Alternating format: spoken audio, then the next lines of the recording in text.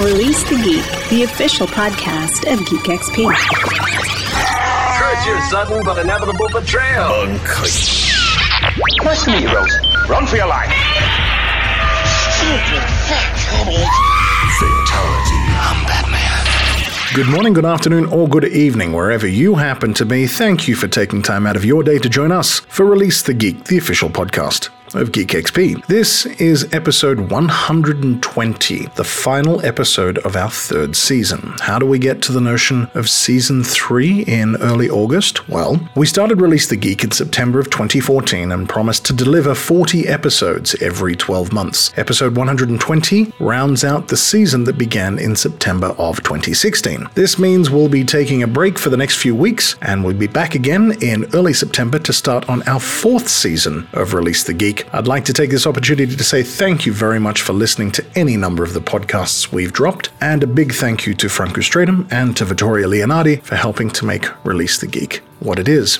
We round out our third season with one more panel from Icon 2017, and we're continuing with the esports theme. Last year, Icon 2016 played host to a panel discussing the state of esports in South Africa, and it's been a very busy year for esports since. Last month saw the completion of 2 major esports events in South Africa, the Rush event brought to you by NAG, and the VS Gaming event. Last weekend saw the inaugural Valkyrie Girl Gamer competition with 50,000 Rand prize money, as well as the announcement that the Nexus in Randburg, Johannesburg, will play host to the Hearthstone European Summer Qualifiers for South Africa. The profile of esports has never been higher, and all of this can be framed against the backdrop of Valve's Dota 2, the international competition, which has amassed an incredible prize pool of over $24 million. With the massive growth of esports locally, we'd like to present to you this year's Icon 2017 panel talking about the current state of esports in South Africa, hosted by SA's tech girl, Sam Wright. We pass this over to the diva for her rating. Franco,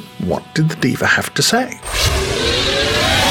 The diva has enjoyed this podcast and rates it Completely salt-free. Thank you very much to Franco and the diva for the rating, but for now, without any further ado, let's release the geek as we discuss the current state of esports in South Africa. And now, we're releasing the geek.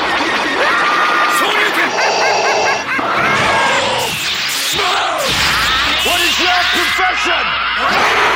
We'd love it if you could come and join us. Give up 45 minutes of your time to listen to a bunch of people talk about competitive video games. And when I say a bunch of people, I've got some interesting characters to my left. So to start out with, probably one of the best Counter-Strike players in the country, Sharon Shaz Wason. She has been overseas, was part of a team that won Copenhagen Games, one of the few South African gamers to win a big international title. And then next to Sharon, of course, I have Barry Anthrax Lozada. Better well, I was pronunciation? called the Zuda on radio yesterday, so you're fine. I'm okay. Anthrax he was a Battlefield player, extremely competitive, won many titles, and then proceeded to found Medal State, which is an esports organization that made history at the beginning of the year by hosting the Samsung Galaxy CSGO Championship, the biggest prize pool at the time for a single title. He pulled that off with international production as well. I'm not biased at all, I work for him. And then to Anthrax's left is Brad Cherry. Yeah. Did I get that right? Yeah. That's my surname. Cherry. Cherry. So in-game nick is Cherry. I'm going to refer to Shaz, Anthrax, and Cherry as such, just so you know. I'm not crazy. Those are actually names that they get called. And finally, right on the end, this is a little bit interesting, Evert de Bruin. He is a lawyer. And he's here because last year we hosted this panel, and some of us, Anthrax and I, got into a lot of trouble. So we thought we'd bring a lawyer along just to no, I'm just kidding about why we brought the lawyer, not that we didn't get into trouble.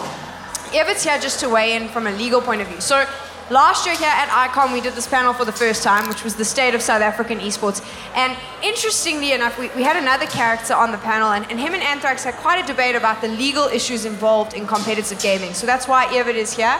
That same character also had a Justin Bieber fringe. Cherry, did you get fashion advice from him? Oh, fantastic. No, it was it just came to me in a dream. I'm like, you know what? I'm gonna grow myself a fringe.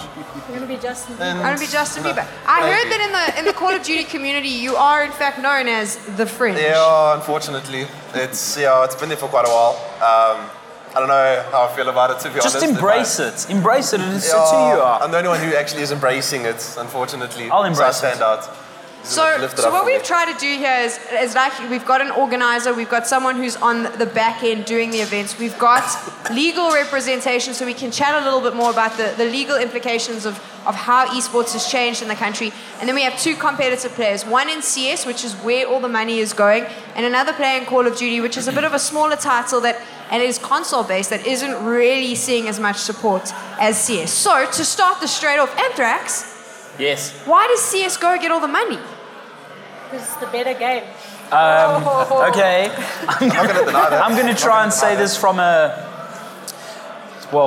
simple fact is that it has a lot more support worldwide, purely because there's that whole movement where console is like almost like your gateway into gaming, and then you move. Kids tend to move into the PC realm because what happens is you want that extra bit of customization in game. You want to be able to get those frames out of your PC to make your game run more smooth. You want to be more competitive. Consoles at the moment don't allow you to do that. So you can't really market prizes and market towards kids under 18. It's actually illegal to market, if I'm not mistaken. You can't market to kids under a certain age. So as much as there's hundreds and thousands and millions of kids playing on console, it's just not financially feasible for any brand to want to put their money behind it, except for Activision and PlayStation, the guys that are actually making these consoles and games. Shaz thinks it's because it's a better game. But the truth is, Cherry, if we look at it, we're talking specifically South Africa right now, most of the top CSGO players right now came from a COD background. Most of the competitive guys. Most, I've heard that, I'd say 50-50, because a lot of the top players now are also all Counter-Strike players, like Detrony and all those people. So is the plan to jump? Will you leave console eventually? Is that what you have to do if you want to make this a career? I don't think so, to be honest. I try to play CS. I'm horrible, for one. I try to play that. But I love the console games. I love just the controller, for example. And like you said, that it is a gateway into gaming, which is correct, 100%. But then again, a lot of players just love the console scene and the console games too much for them to leave to a CSGO team or a Dota or a League of Legends scene, for example. So I'm in that boat. I enjoy my scene, I enjoy my console gaming, and that's where I stand. Sorry, I know it's not my place to ask the questions here. What I want to do is let's throw all notions of what a panel looks like. This is a discussion. So jump in, punch each other when you feel necessary. I'm okay with that. I want to know how long you're going to play a game like Call of Duty and be okay with winning 100,000 Rand when guys are walking away with 350,000 Rand for one tournament. I agree with that. Our scene is growing, which I'm very happy about. But for me personally, this is this title, Call of Duty. This is where I started my gaming venture, if you want to refer to it as that. And last year at Rage, there was a Mag Cup, which was hosted by the Call of Duty World League, which is a massive thing for us. And we had that, and that's just it's a sign for most of my community that things are looking up. We are growing fantastically, which we're all very happy about. How much was the prize money? Yeah, there's apparently going to be another one coming up, which is fantastic. I want a PC, I want a monitor, I want money, and I want peripherals. So let's put this into perspective. You're excited because the biggest title you had last year was 120,000 Rand prize pool. Is that right? Yeah, that was the biggest prize pool. Shaz, I think my individual prize is worth 50,000 Rand alone. And you didn't even play in Masters. You played in I played in the normal. But it's like you're playing a year for 125,000, split up against 8 teams. So I think the top team maybe walked away with 60,000 Rand. That's how many guys on a team? 5? 4? No, there's 4. There's 4. 4. Yeah. So couple thousand Rand. Yeah, a lot of us aren't happy about that, but also our scene isn't like you'll agree, our scene isn't as large enough and as exposed to go into a professional scene. I don't know. 100%. You say that, I think this is interesting because I think there's more people playing on console and probably it is a bigger scene because of that. There's more social activity from the COD community 100%. than there is from all of the Counter-Strike and Dota players combined in South Africa. And I agree with that. That's a problem. But then that also goes towards the fact that, like you said, console is a gateway into gaming, which is definitely the case here. Yeah. The local CSGO scene, I'm not too sure if it has reached that like that pro scene or like that professional scene, which I'm sure it's very close if it hasn't reached it yet. But the local Call of Duty console scene or console scene just in general isn't going to reach that very soon at all. We're still growing. Yeah, we also still very behind that. I want to get compared to an international level. So Evert's sitting very quietly on the edge there, and this is where he comes in, talking about a growing scene. What we've seen this year is R1 million prize pool from Medal State. Then we saw another, I think it was 1.2, and then it was 1.7. It's 5 in total. And then it was 2. There's just constantly these tournaments with these big money prize pools being thrown up.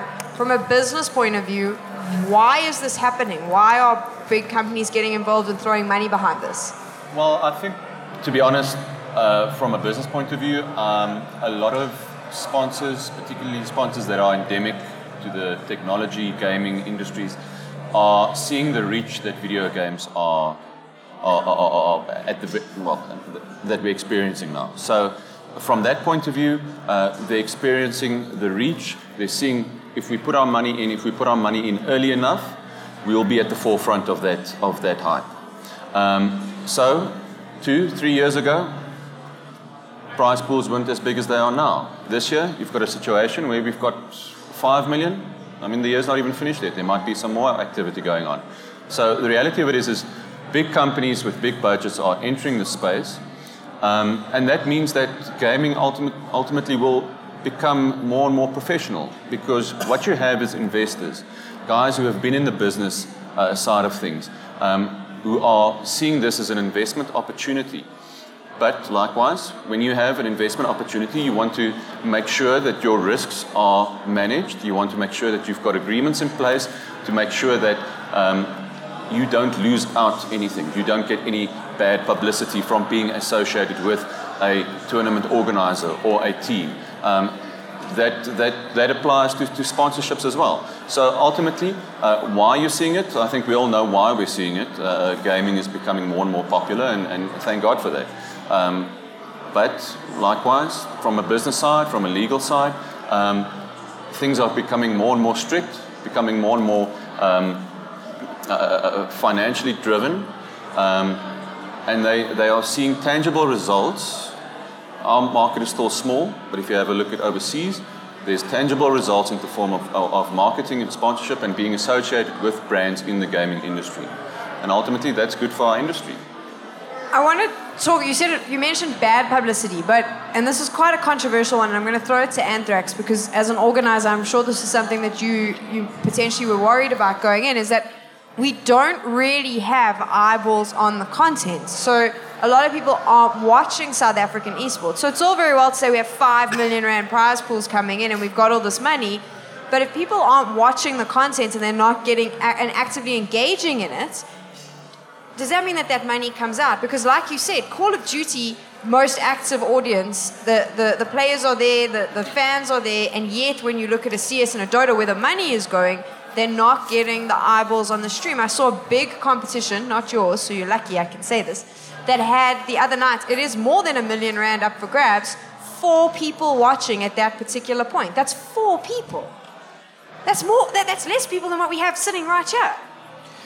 I think the problem is, and it's not a problem, but it has to start with the gamers themselves. If they want to see these games that they love so passionately achieve greatness overseas, as it is overseas, where there's $1 million and $20 million involved in it, they themselves have to start getting behind it. They have to start watching games, particularly games that they're not playing in. They need to get their friends to watch it. They need to educate their families and their loved ones about this.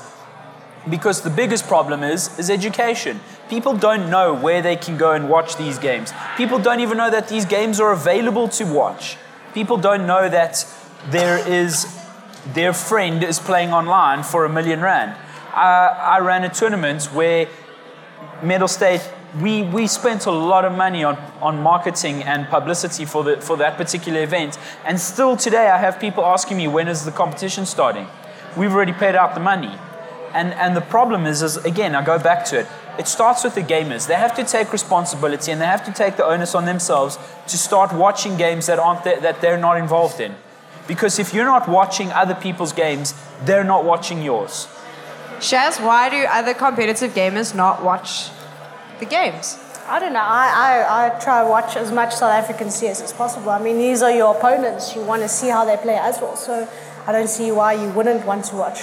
So you're in a situation where, as CS players, you can watch. But Cherry, from a COD point of view, is it maybe just because the content is not there for you to watch? No, if you're a Call of Duty player, especially if you're a competitive player, you'll understand how, for example, CS:GO works or Battlefield works in a sense. Like, I found it's really easy to grasp those certain games, like those first-person shooters. But when it comes to Dota and League of Legends, like, it's very hard to understand because it's a very different concept. So, like, I will watch local CS:GO or international CS:GO tournaments, 100%, and I do. Battlefield, I used to watch a little bit. League of Legends and Dota, like I said, I find it hard to watch because I don't understand. I'm not educated enough to understand the concept and the objective of the game. That I can agree with. You know, if you play FPS and you understand the fundamentals of what needs to happen, you would watch that game. 100%. And the one thing I notice, particularly in this country, and I know most of the people that play FPS and Counter-Strike, Battlefield, Call of Duty, but guys will rather watch an international game than a local game. There can be a local game of CS:GO, rivals, Energy versus Bravado, Damage Control versus Energy, whatever. If there is any international game, kind of major, they don't care about the local guys. And that's a problem. That is a problem. Because those are the same guys that want better casters in South Africa, that want more prize money, that want more events, that want more everything, but are failing to support it on any level. Yeah, but how does that affect the corporate sponsor? Because when you come in as a corporate sponsor, none of this matters to you. You just, it doesn't, you put money in, you want to return. Exactly. At the end of the day, we've seen now with the tournaments that we've got going on this year, a large sum of money coming in. But the reality of it is that there's a lot of people that's very nervous about the fact that, is this sustainable? From a corporate point of view, you want results. You want to know that the feedback you're getting from a marketing and sponsorship point of view is sustainable. Because, for argument's sake, if you have a big sponsor putting up money to run a tournament, they're probably not going to be willing to do it the next year if the feedback is not to their satisfaction. And ultimately, I agree completely with what Barry is saying. Because we as a community in South Africa need to support what we are doing here. Because the net result of all of that will be coming back directly to us. And ultimately, it's very nice to say that we've got 5 million rands with a prize pool in Counter-Strike. But the reality of it is that might disappear substantially next year if the big corporate guys don't get what they want. And it really is as simple as that.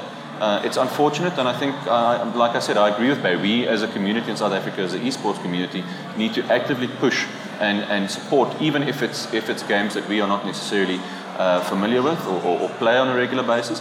But it needs to happen. Otherwise, our industry is going to start going downhill, and it's going to start going downhill very quickly. So we've spoken a little bit about how we need to get behind the industry and feedback specifically from a corporate point of view, which is what I want to talk about now, and let's just get straight into it. So there's a very good reason why I got an attorney to sit with us, because what we're seeing online now is, and it's something we chatted about, and we did this panel last year, Anthrax was there, we chatted about this, the legalities that are going to start coming in, the fact that players are going to stop being treated like professionals. We've seen it recently where a team chose to withhold prize money because, according to them, their contract stated that the players, if they left the team, had to return any peripherals and hardware that was given to the players. So when you play in an MGO, if they've got a specific sponsor, they may give you keyboards or a monitor or whatever else. That stuff had to be returned in order for them to get their money. The MGO refused to pay out. the players chose to take this to social media. They tagged the sponsor, they tagged the MGO, they got a bunch of journalists to write about it, and basically made a huge scene online about how they weren't getting their prize money. I'm going to get the players' point of view, and then I'm gonna throw it to you two gents. But Shaz, from your side as a player, did you feel that was the only way these guys could handle the situation? No, I think they could have been more civil with the whole situation. I think they just blew it out of proportion a little bit. I think they should have done it professionally between, closed doors and not involve everyone. I think it was a bit overboard, to be honest. Have you had to sign a contract though with your MGO? No. So you haven't signed. There's no contracts in place. You can leave at any time. Yeah. Cherry, do you have a contract? No, not yet. So no contracts. No. Do you guys get peripherals? Do you get sponsorship? I did have a contract. So you've had a contract before? I've had a contract before, yeah. Did you get a lawyer to read over it before you signed it? No. So why did you sign it? Because I wanted free gear. Okay. But I had to give it back. I had to give it back when I left. There we go. This is a conversation we had last year, and I think we're ready to talk about it. You signed the contract because you wanted the gear. Yeah. Have we reached a point, Everett, where this is going to become a problem? And I think that this issue that occurred with the other team highlights this clearly. I think, perhaps to put it in perspective, we are now reaching a point where MGOs, particularly in the Counter-Strike scene, are becoming more and more professional. And the word professional is double-sided in the sense that on the one hand, yes, professional by its nature means that you are getting paid to do what you are. But that's the thing. They're not getting paid. They're not getting paid. Well, this is my point, because that, like I said, it's a double-sided. Exactly, I agree with you completely. The other side of it is that you have a certain level of expectation of how people should act if you are going to portray that you are now professional or professional gamers or professional MGO. So the reality of it is until people are sitting down, signing contracts, being paid salaries, we can never say that we are professional. And that's sad, because we have now reached a point where the money coming down through the tournament organizers and the sponsorships, through the MGOs and the players, could perhaps justify that within the next year, 2 years, 3 years. That's of course if the model that we have at the moment is sustainable. But once again, what you can't have is a situation whereby players, and let's take this example, whereby players go to social media when they feel that they've not been listened to, when they feel that their rights have been infringed because they haven't been paid. They go to social media, that eventually ends up at the sponsor, and the sponsor gets pissed off. And although it might only affect that specific MGO, it creates a very bad image for the scene in this country. And disputes like that are not necessarily just esports based. It happens in every single industry. But specifically because esport is so centric on social media, and our community is so linked to social media, the feedback that you get is not conducive to a scene where we want to grow. And unfortunately, that's probably going to keep on happening when you have situations where guys are still fighting about gear. I mean, in all honesty, a professional MGO, that shouldn't really even be an issue. But of course, we're not there yet where guys are willing to put the money down so that, gear is not an issue, where there's salaries being paid, where there's no issues relating to payments of prize money. So the reality of it is we're not there yet. We'd like to be there, and these things are going to happen. It's not unnatural, but hopefully we can keep it out of the social media sphere. I want to add on to that though, because I agree exactly with what you said there, but at the end of the day, we're dealing with young human beings here. These guys haven't even worked a day in their lives. Some of them are still in school. Some of them want to become professional gamers and become millionaires and whatever fantasy that they live behind. And it's all possible. But the simple fact is, and it starts at the top. You as an MGO owner decide you are now going to start this gaming organization, and you're going to pull these teams underneath your banner, and you're going to go off and win all these titles and make all this money. It's your responsibility to look after those people, whether they're unhappy or happy. When they're unhappy, it's your responsibility to make sure that everything gets dealt with professionally. That's why these guys join these teams and these MGOs. You look at the top MGOs in the world, if not South Africa, and you see how well they're run. And you see that there's none of this nonsense that happens. You don't see any nonsense on social media, nothing from the players, nothing from the management. It all gets dealt with internally. And when you have, and this is going to be your learning curve, where even your MGO owners, the young MGO owners, and the guys in question here actually have been around for as long as some of the older MGOs, so there isn't really an excuse here.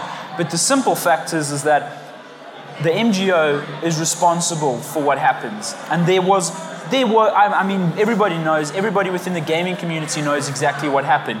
And there was a much better way to handle it. So I don't even think, I think when you get desperate, you just start to throw out. And they're young, they're 16, they're 17.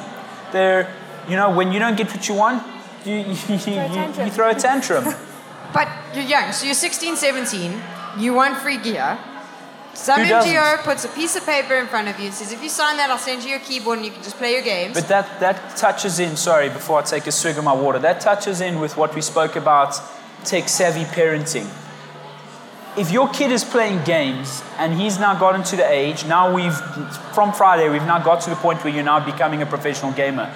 You as a parent, just as if your kid was a rugby player or a cricket player and some university or college approached your kid to say, we want your kid to play rugby or cricket for us, you as a parent would say, right, if you knew or if you showed enough interest in what your kid was doing in extramurally, you would then go, okay, what are you signing there before you go off and sign anything? Because no parent is going to just let their kids sign stuff. And parents have access to lawyers, and at least, I mean, these are. I want to ask there. So Everett, what is the cost roughly if I'm a parent and I have a contract that I want a lawyer to look at? How much is that going to cost? It's a bit difficult to determine, but it's a two-pager. Exactly. If it's a two-pager, probably not even half an hour. You're looking at 500 to 1,000 rand. So it's not. But how many lawyers can any lawyer look at that contract? It's difficult because ideally you would like to have somebody with a bit of knowledge about the industry.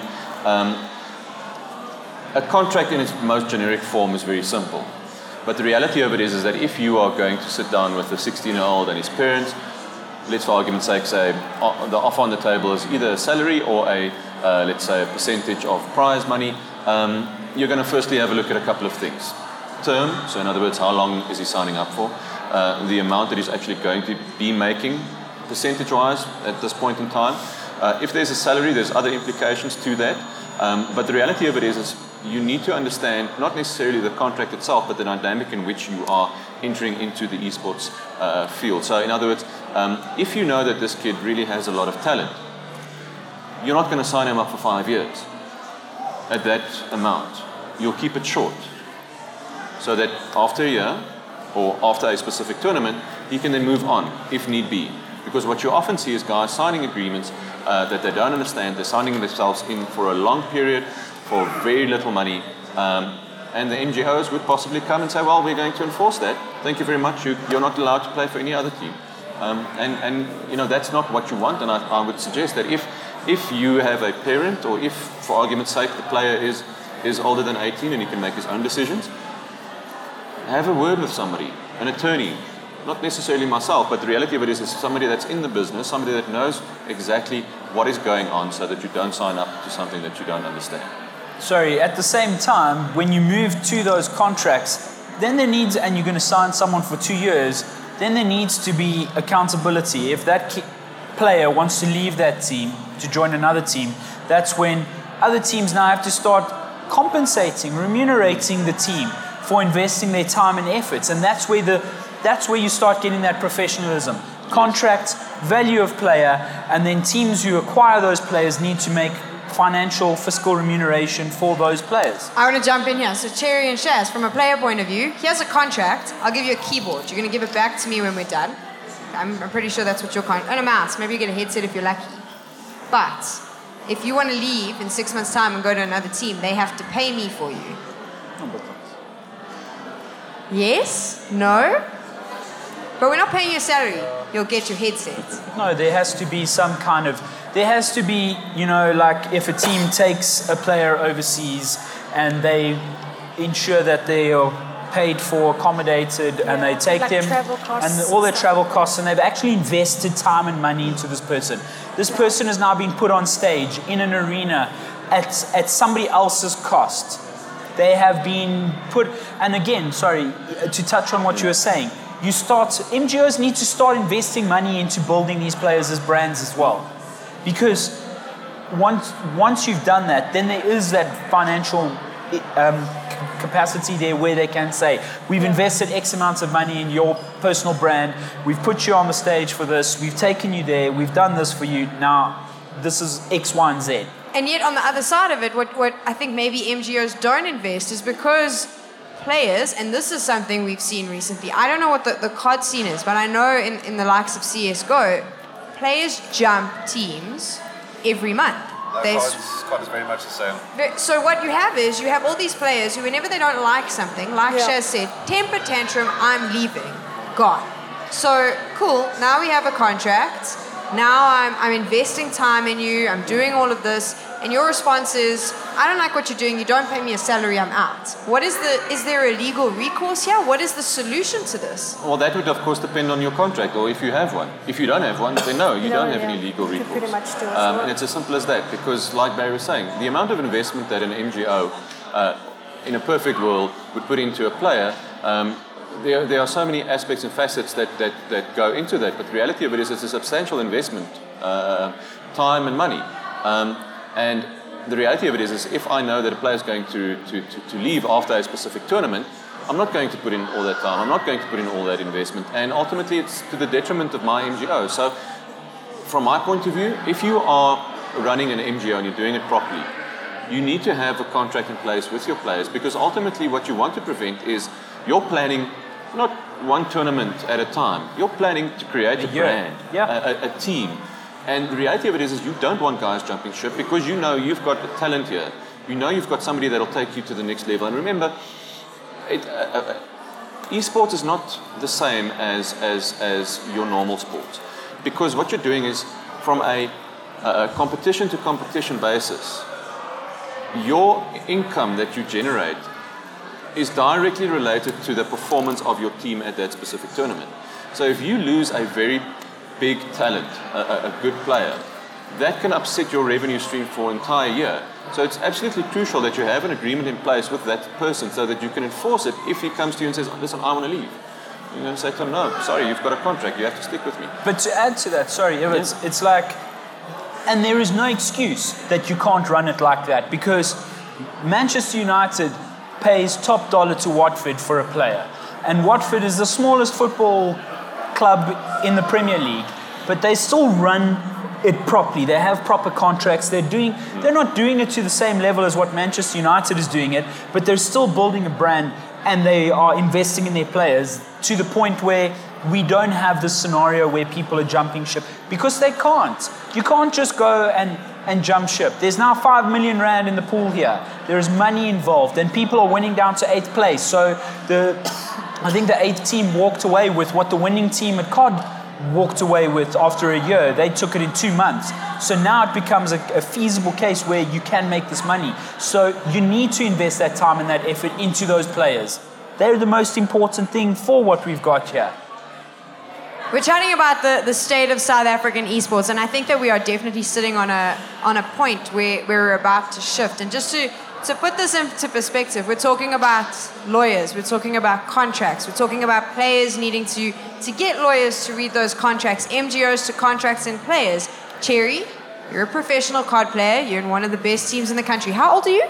I just turned 20. So you've just turned 20. How supportive are your parents of your gaming career? At first they were like, I was very sporty in high school and stuff, so they almost saw it as like just another extramural in a sense that I just did on the side in a way.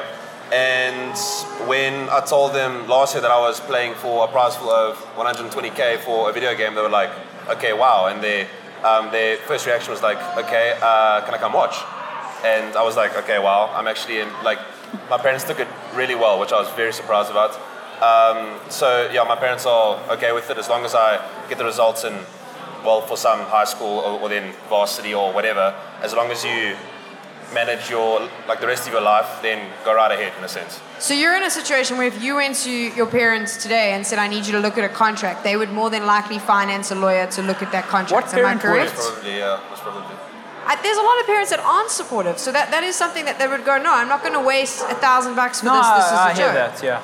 Do you know, and you're 20, so say your parents weren't supportive, would you know where to start to find a lawyer? Not a chance, no. Shaz, from your side, pages. you just agreed. You signed a contract for a keyboard. A keyboard, mouse, basically. The mouse is the defining factor, Completely worth it. not just the Peripherals. keyboard. And did you look at that at any time and go, I should probably get someone to look over this? I don't know. I kind of argued my points in the contract because they wanted me to sign for 2 years, and I said no. I will only sign for a year because in a year's time things change in esports. So I don't see why you need to hold me for 2 years.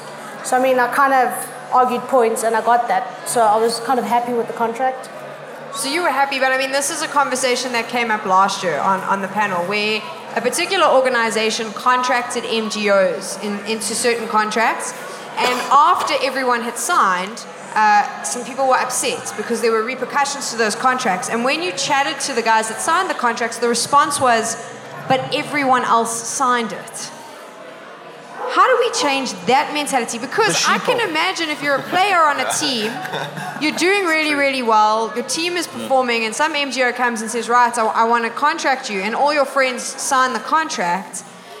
This is not something that's just South African. SK Gaming, this is one of the biggest CSGO teams in the signed world. a contract in a pub. It was a reputable place. The one kid came out and wrote a letter, an open letter, going, well, we stuffed up, we all signed the contract, and I kind of didn't think it was a good idea, but they all signed it, so I went ahead.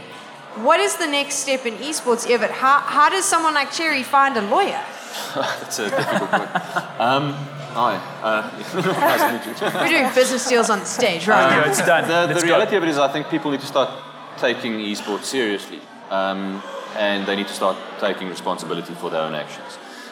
The moment somebody presents you with a contract, it's not good enough to say, I don't know what it says, I just signed it because everybody else is doing that.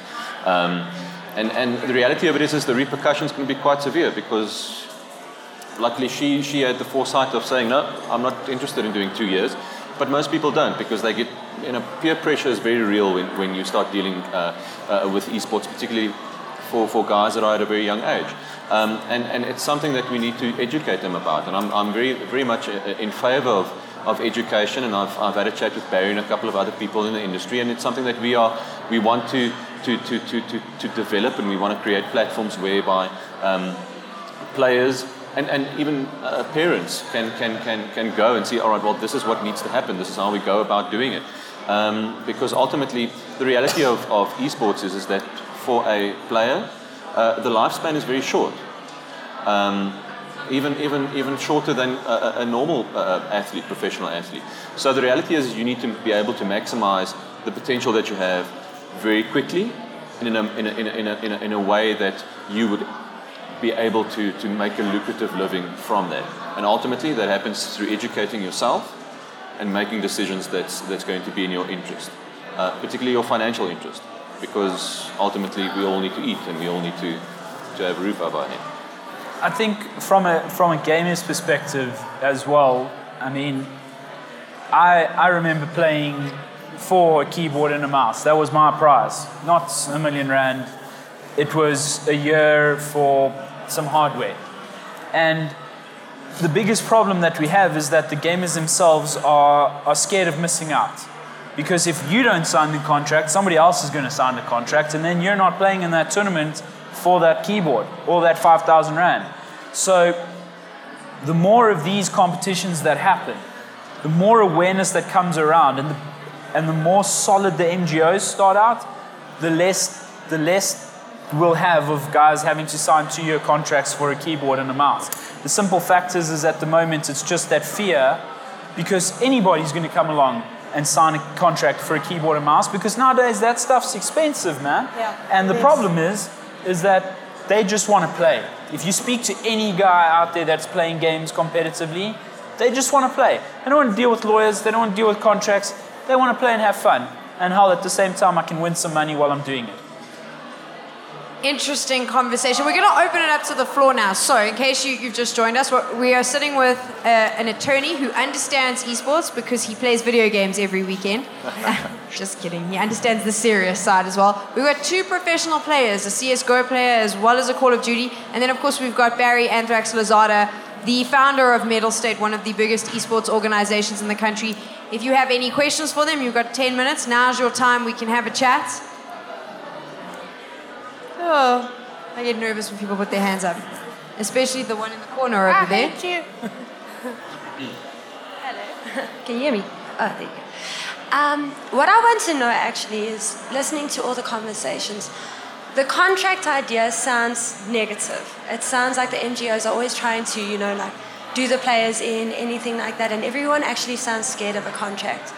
But, personally, if I was investing time into doing things, any source of my time, I, as a player, would kind of want security, and I would insist on contracts.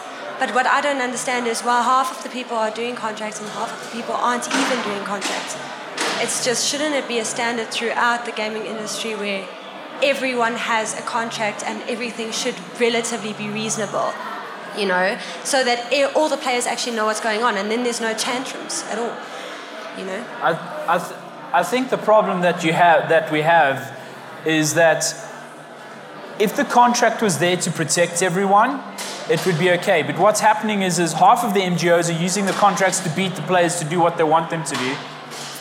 Sorry? No, it shouldn't be happening. And the other half of the MGOs, as I mentioned earlier, the top half of the MGOs, the guys who are spending time and money and effort on their players, where they're getting paid, the players are getting what they need to get done. And the problem is it's kind of like that fool me once, shame on you, fool me twice, shame on me kind of thing. Whereas I signed a contract and then all of a sudden I wasn't getting paid and the scenario is they're young kids, they're 17. They don't have money to send keyboards from across the nation to another place in the country. So they've now won money. We want to send our keyboards back to you, but we don't have the cash to do it. But the guy's using the contract that he made you sign and forcing and withholding your payments. And that's where you get that scenario where it's like there's a negative connotation around these contracts. I also just want to put this into perspective for you. Cherry, you are in an MGO. You are, if I'm not mistaken, top 5 Call of Duty team in the country. Do you get any hardware or anything like that? To be honest, we haven't had too many events under this organization that we're playing for to sustain an agreement amongst them. They told us that after our first event, for example, if we place well, then we'll talk money, then we'll talk equipment and such, which I find okay. That's fine with us. So you wouldn't want a contract if you're not getting anything. You don't want to agree to anything. 100%, 100%. So I think it's more. As I know, I'm not a player, but I would imagine, and I think Shaz is probably in agreement. Cherry, I'm not going to sign a piece of paper if you're doing nothing for me. Why should I do stuff for you? But what happens if you do place well, and then they decide not to do anything? Then what? Then you've got but guy, you said you'd give us something. No, well, there's no contract, so we can just go play for another org or someone else. I mean, I left one of my MGOs because I wasn't happy with the management, and even though I got free stuff, I would rather give that back and go to an MGO that's more professional. So I left, and this MGO doesn't have any sponsors. So I just wanted it for the publicity and the professionalism. So we do have another question, I think.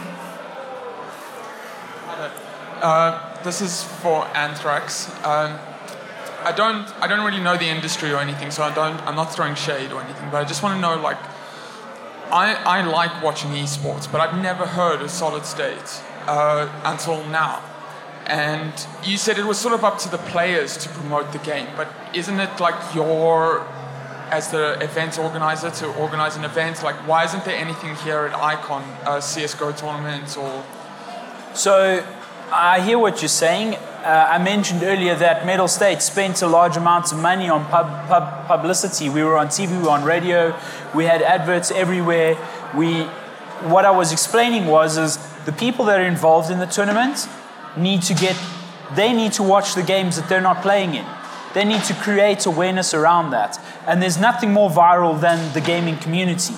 if guys are talking about it, if guys are watching the games, they're going to want to, they need to get their friends on to watch those games as well. It's kind of like a situation where it needs to kind of start here, where we are first, and then grow.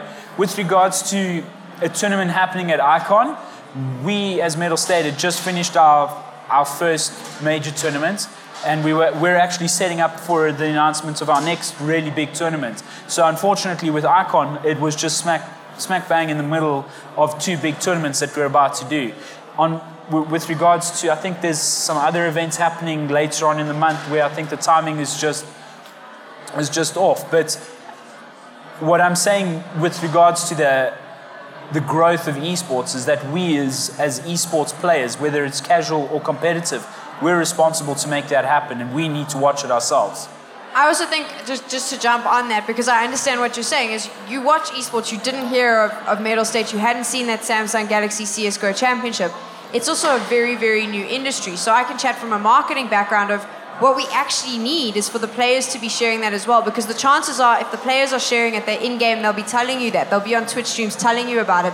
Because the advertising side of it, and this is just a little bit of insight, is there was, and I was involved, so I can jump in here, a lot of marketing was done, a lot of advertising was done, but we're also creating new audiences because it's never been done before. So we need to find those audiences. We clearly didn't find you. But if we had the players chatting about it, watching that, it would be far easier for us to access you. And I think that speaks to the point we're trying to make is the players have to get behind the scene before the scene can grow. They have to be watching the games. They have to support one another, which is potentially where the downfall is right now in the industry as a whole, I think. I'm just talking out of turn, Anthrax, sorry. It's fine. Do we have any other questions? Okay, so we're going to close. We're done? We're going to close it off? Did that answer your question, though? Are you happy with that?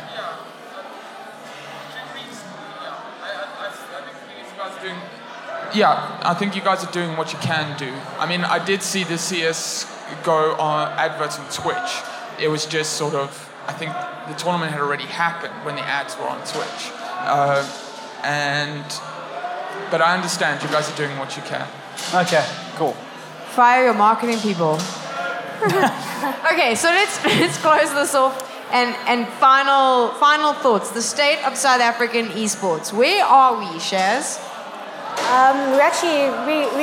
We've grown quite a bit. I mean, I played CS. I remember going to like a little sports hall, and now we're playing on stages. We're playing in big events. We're definitely going in the right direction. Anthrax, when are you going to not do CSGO and do something else for Metal State? I feel like you're guiding me into something that like I need to. We need more titles. Code. Dota. LOL. Go. So, I think the state of esports in South Africa is really good. Where it's going, there are so many organizations at the moment that it's getting to the point where I almost feel like it's a little bit too saturated now with organizations. We need now events to happen. And Metal States is going to announce a really big tournament soon for possibly the same prize pool, but we'll have to see. We'll have to just see who it's going to be for. It won't be for Counter-Strike. Not for Counter-Strike. There you have it. Cherry, do you want to weigh in from a player perspective, especially in a new growing, it's not a new title, but a growing title in this country. What is the state of South African esports? Every year after the next, it's growing a substantial amount. It's growing crazy. I know that we haven't had any big events now from our scene for the Call of Duty scene this year, which was upsetting after the whole Mag Cup, everything last year. But within the next few months now, there are confirmed, I think, at least 3 tournaments, which is awesome. How much money? I don't think it's confirmed yet, to be honest. So we'll have to wait and see about that. That's not Metal State, so I don't know how they work. I don't know how professional they are. We'll have to see. I'm excited. David, from a legal perspective, do you want to weigh in? I mean, if someone's here and they're watching and maybe their kids play or maybe they play, what should they be keeping in mind moving forward? Well, to be honest with you, I'm very excited about how things are going to go in the next couple of months and years. But knowing the industry, I'm very tempered. So let's see how things go, because I really do think that a lot more non-endemic sponsors are going to come into the fray. But once again, it's about results. If you have a child that's involved in esports, if you are playing, just be cautious, educate yourself, and if you need help, we're all on social media, so reach out to us. If you want to pop me a mail, you can reach me on Twitter, but ultimately just educate yourself and make responsible decisions. Don't just sign up to anything because it gets put in front of you for a keyboard and a mouse, please. Don't sign a piece of paper for a keyboard and a mouse, Shaz. Thank you so much. If you want to chat to any of our panel guests, they will be available. They will be available afterwards. Thank you so much for joining us. That was Release the Geek, the official podcast of Geek XP. What the chain of command is? It's a chain I go get and beat you with till you understand who's in rotten command here. To contact the show, you can email us at releasethegeek, one word, at geekxp.co.za. Thanks for listening. I'll be back.